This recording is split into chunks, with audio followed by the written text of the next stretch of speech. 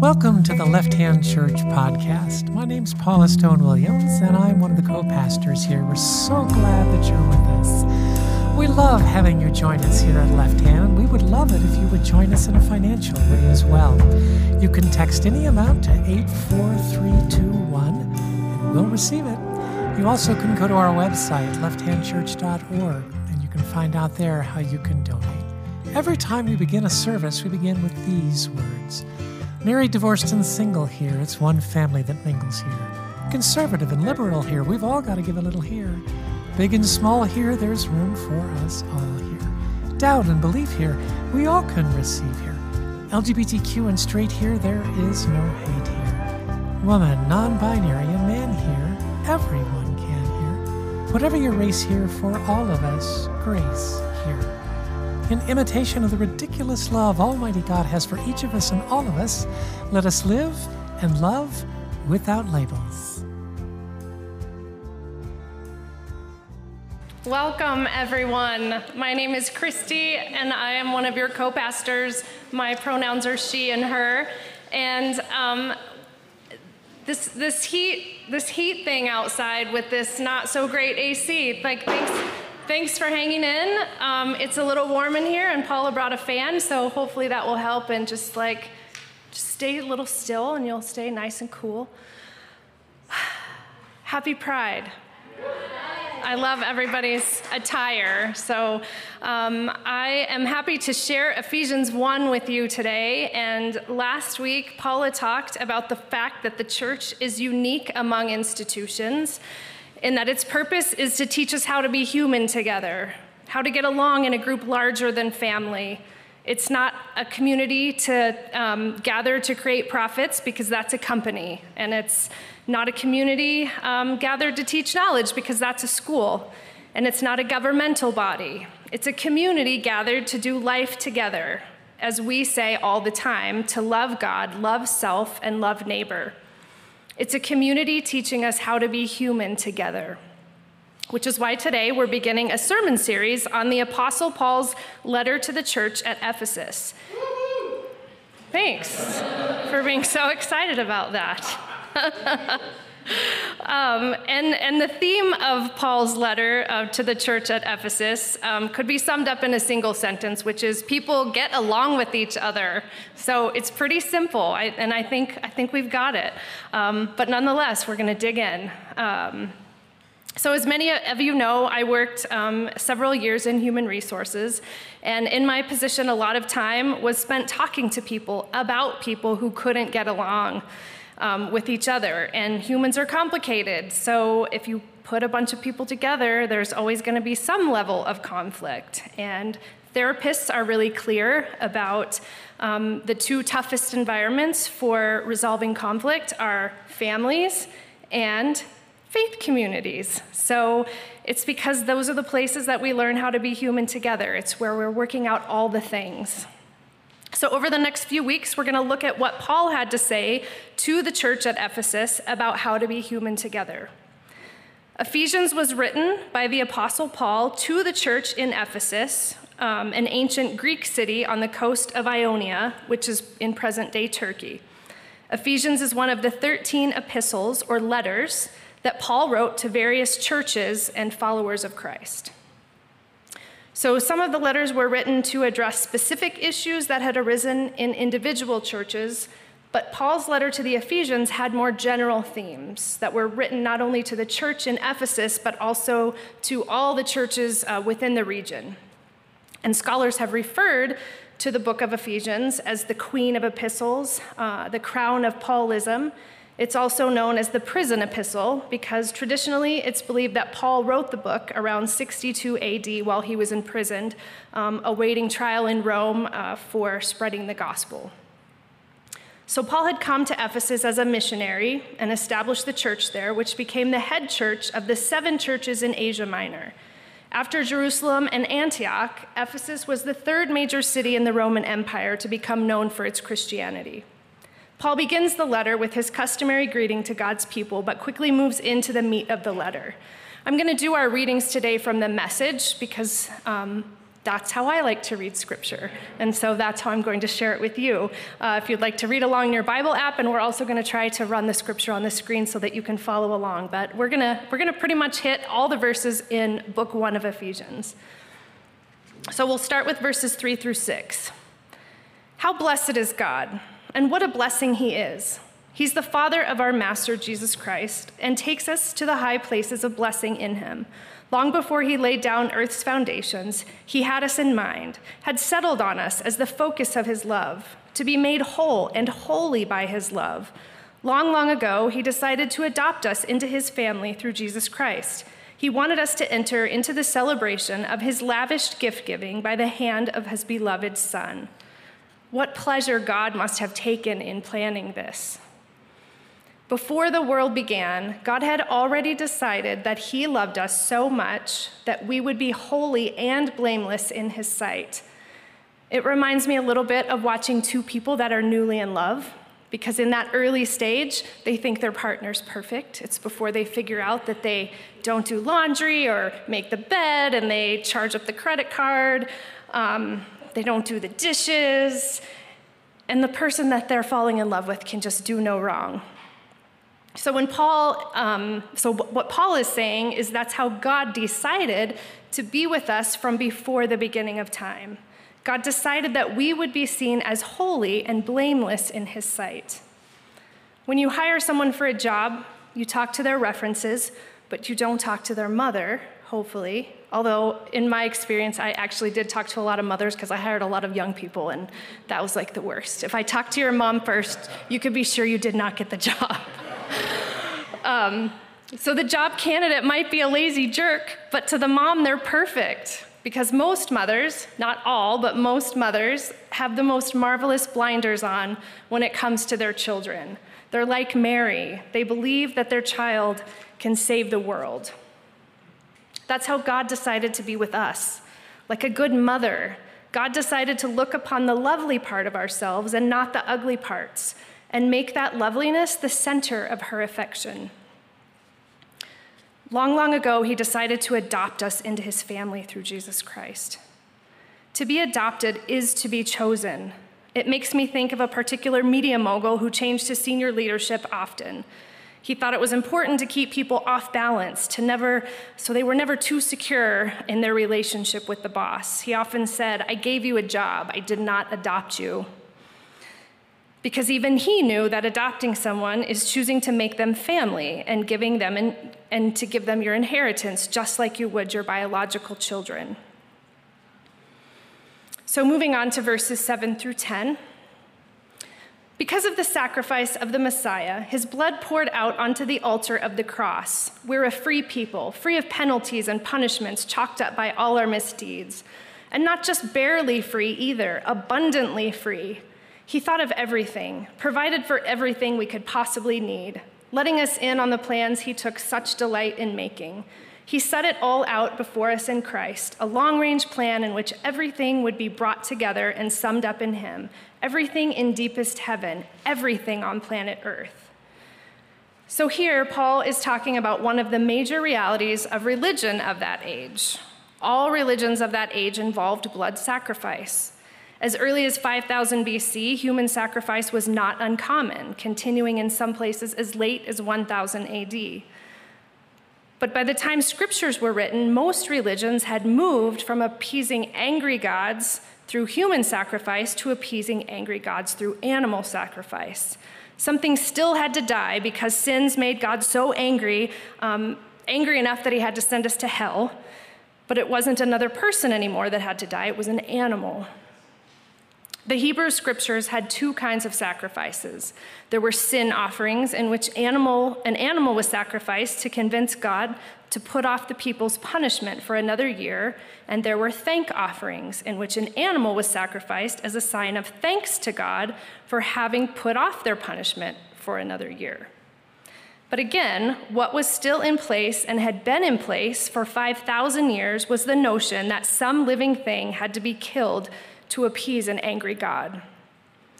Slightly less than half of Paul's audience were Jewish Christians, and they still believed that stuff. They still thought sacrifices were necessary. Paul is reminding them that the age of sacrifices is over. It's done. It's gone for good. Jesus came to tell them that God loved them as they were, and no sacrifices were necessary. Tragically, he was killed for saying that. It's kind of ironic that he ended up sacrificing himself to tell the world that sacrifices were no longer necessary. Even when he was on the cross, one last time, he let the world know that sacrifices were not necessary for forgiveness or to be loved by God. Referring to the very people who were crucifying him, he said to God, "Father, forgive them because they do not know what they're doing." He didn't say, "Forgive them" as soon as they sacrifice an animal to atone for their sins. And he didn't say, "Or just let my blood be a substitute for an animal sacrifice." He said, "Forgive them, God, because you and I both know that's what we do. We forgive people who don't even know they need forgiveness." It's a massive shift in religion. For thousands of years, religion had taught that we were not worthy of God's love. But Jesus came and said the opposite, that God loves us just the way we are. This entire passage is centered around the fact that before the world began, God had already decided that we would be blameless and holy in his sight. That was the mystery they had a hard time understanding, that God's love could be unconditional and included everyone, because all means all. What better intersection with this text than to talk about this being Pride Month? While there has been significant progress toward equality for the LGBTQIA+ community in recent years, we know a long road to equality remains ahead, as the collective community continues to face various forms of exclusion, discrimination, physical and mental harm, and even death. I am so proud to be part of a church that is clear about where we stand on this issue. A church where I can get the staff this shirt, and they wear it proudly, some of them even tearfully. And we can fully affirm, love, and embrace everyone, regardless of sexuality, gender expression. Left Hand Church is a healing space where we can all lead. We can all teach, learn, and express our faith together. This is where we meet God in the joy of our highest human calling, to show love and grace in the ordinary, to love one another. Many in this church have been shamed by societal standards, messages received as young people by family and by others in the faith community for a variety of reasons. But here, in this house of love, a house of God in which we do not have to be afraid or hide who we are, who God made us to be. Moving into this house of love takes dedication, trust, and letting go. And a trained therapist on staff never hurts. Just throw that in. But I'm telling you, the effort involved is worthwhile. I know of little more rewarding than being able to settle down into a knowledge of oneself as the beloved of God. With such a heart journey underway, we are more fully able to love our neighbor well in all our actions because we are loving them as we love ourselves. We are more fully able to love our neighbors well in all our actions because we are loving them as we love ourselves. So moving on to verses 11 through 14. It's in Christ that we find out who we are and what we are living for. Long before we first heard of Christ and got our hopes up, he had his eye on us, had designs on us for glorious living, parts of the overall purpose he is working out in the everything and everyone. It's in Christ that you, once you heard the truth and believed it, this message of your salvation, found yourselves home free, signed, sealed, and delivered by the Holy Spirit. This down payment from God is the first installment on what's coming, a reminder that we'll get everything God has planned for us, a praising and glorious life. When God talks about the Spirit being at work among them, there is nothing magical here. God is saying that when you decide to follow the teaching of Jesus, to love God, love neighbor, and love self, you are going to be aligned with the work of the Holy Spirit. And remember that 2 weeks ago, Paula reminded us that the Holy Spirit is God in real time, at work in the world. To be sealed with the Spirit is to be aligned with the work of the Spirit. If you love God, neighbor, and self, you are aligned with the work of the Spirit. So let's wrap this up with the last verses of this chapter of Ephesians, and that would be 15 through 23. That's why when I heard of the solid trust you have in the Master Jesus and your outpouring of love to all the followers of Jesus, I couldn't stop thanking God for you. Every time I prayed, I'd think of you and give thanks. But I do more than thanks. I ask the God of our Master Jesus Christ, the God of glory, to make you intelligent and discerning in knowing him personally. Your eyes focused and clear so that you can see exactly what he is calling you to do. Grasp the immensity of this glorious way of life he has for his followers. Oh, the utter extravagance of his work in us who trust him, endless energy and boundless strength. All this energy issues from Christ. God raised him from the death and set him on a throne in deep heaven, in charge of running the universe, everything from galaxies to governments. No name and no power exempt from his rule, and not just for the time being, but forever. He is in charge of it all, has the final word on everything. At the center of all this, Christ rules the church. The church, you see, is not peripheral to the world is peripheral to the church. The church is Christ's body in which he speaks and acts, by which he fills everything with his presence. This is Paul talking about how much wisdom we gain and how wonderful it is when we align ourselves with the Spirit of God, loving neighbor, and loving self. He is talking about the great joy that occurs when we get our act together and work together in community to love God, neighbor, and self. Paul wants the Ephesians, and by extension us, to know that we are so precious to God and that his power is great and available to those who believe in him. As a continuing expression of the magnificence of Christ's power, Paul tells us that all things are under Jesus' feet and that God has appointed Jesus as the universal and supreme head of the church. If Jesus is the head, then we, as the community of Christians, a cohesive unit, make up his body. We are the hands, the legs, the feet, the voices to minister, the hands to pray, and the feet to go out into the world. Together we unleash the full potential of Christ's glory out into the world, loving extravagantly. Here's the thing. If you see yourself as a screw-up, you're never going to see what God is capable of doing through you. But if you see yourself as God sees you, a person full of goodness and unlimited potential, then you can find your place in the body of Christ. Maybe you were a single mom who can teach young single moms how to go it alone. Maybe you were the picture of perseverance raised in a dysfunctional family who can now help others in similar circumstances see that there is hope, that life does get better. Maybe you are the person who discerns the true nature of a thing or a person, and you can now help guide this church in exercising wisdom to know when to trust and when to be wary. Maybe you're the person who loves to cook and bring meals to those whose circumstances make it impossible to think about food.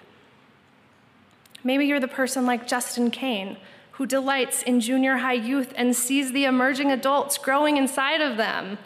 Maybe you're that person with a golden voice who wants to praise God in song. Maybe you are the person who has an affinity for individuals experiencing homelessness and can give them grace and courage to move forward in their lives. If you truly know that God loves you as you are, maybe you'll stop focusing on what you've done wrong and what you're doing wrong and spend more time thinking about what you do right and how that can help the church and the world become a better place. Church, we've got this. We've got all the parts, and we know exactly what we've been asked to do. We will keep working together in community to love and serve. We will continue encouraging and supporting each other, and we will find our higher calling, and we will do great things together.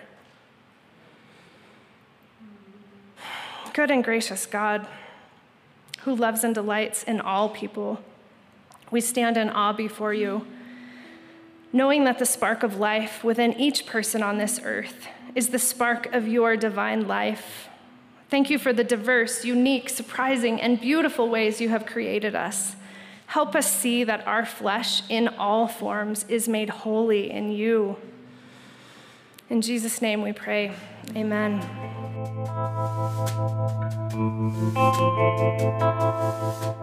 This is John Gaddis. I'm one of the co-pastors here at Left Hand Church. As you listen to this teaching, we hope it was a reminder that the love of God is bigger, more inclusive, and filled with more grace than any of us can imagine. There is truly room for us all here. If you have any questions about Left Hand Church or this teaching, please email me at john@lefthandchurch.org. You can also tune into our live stream services on our church Facebook page every Sunday at 5 p.m. Mountain for great music and original teachings. Thank you for joining us.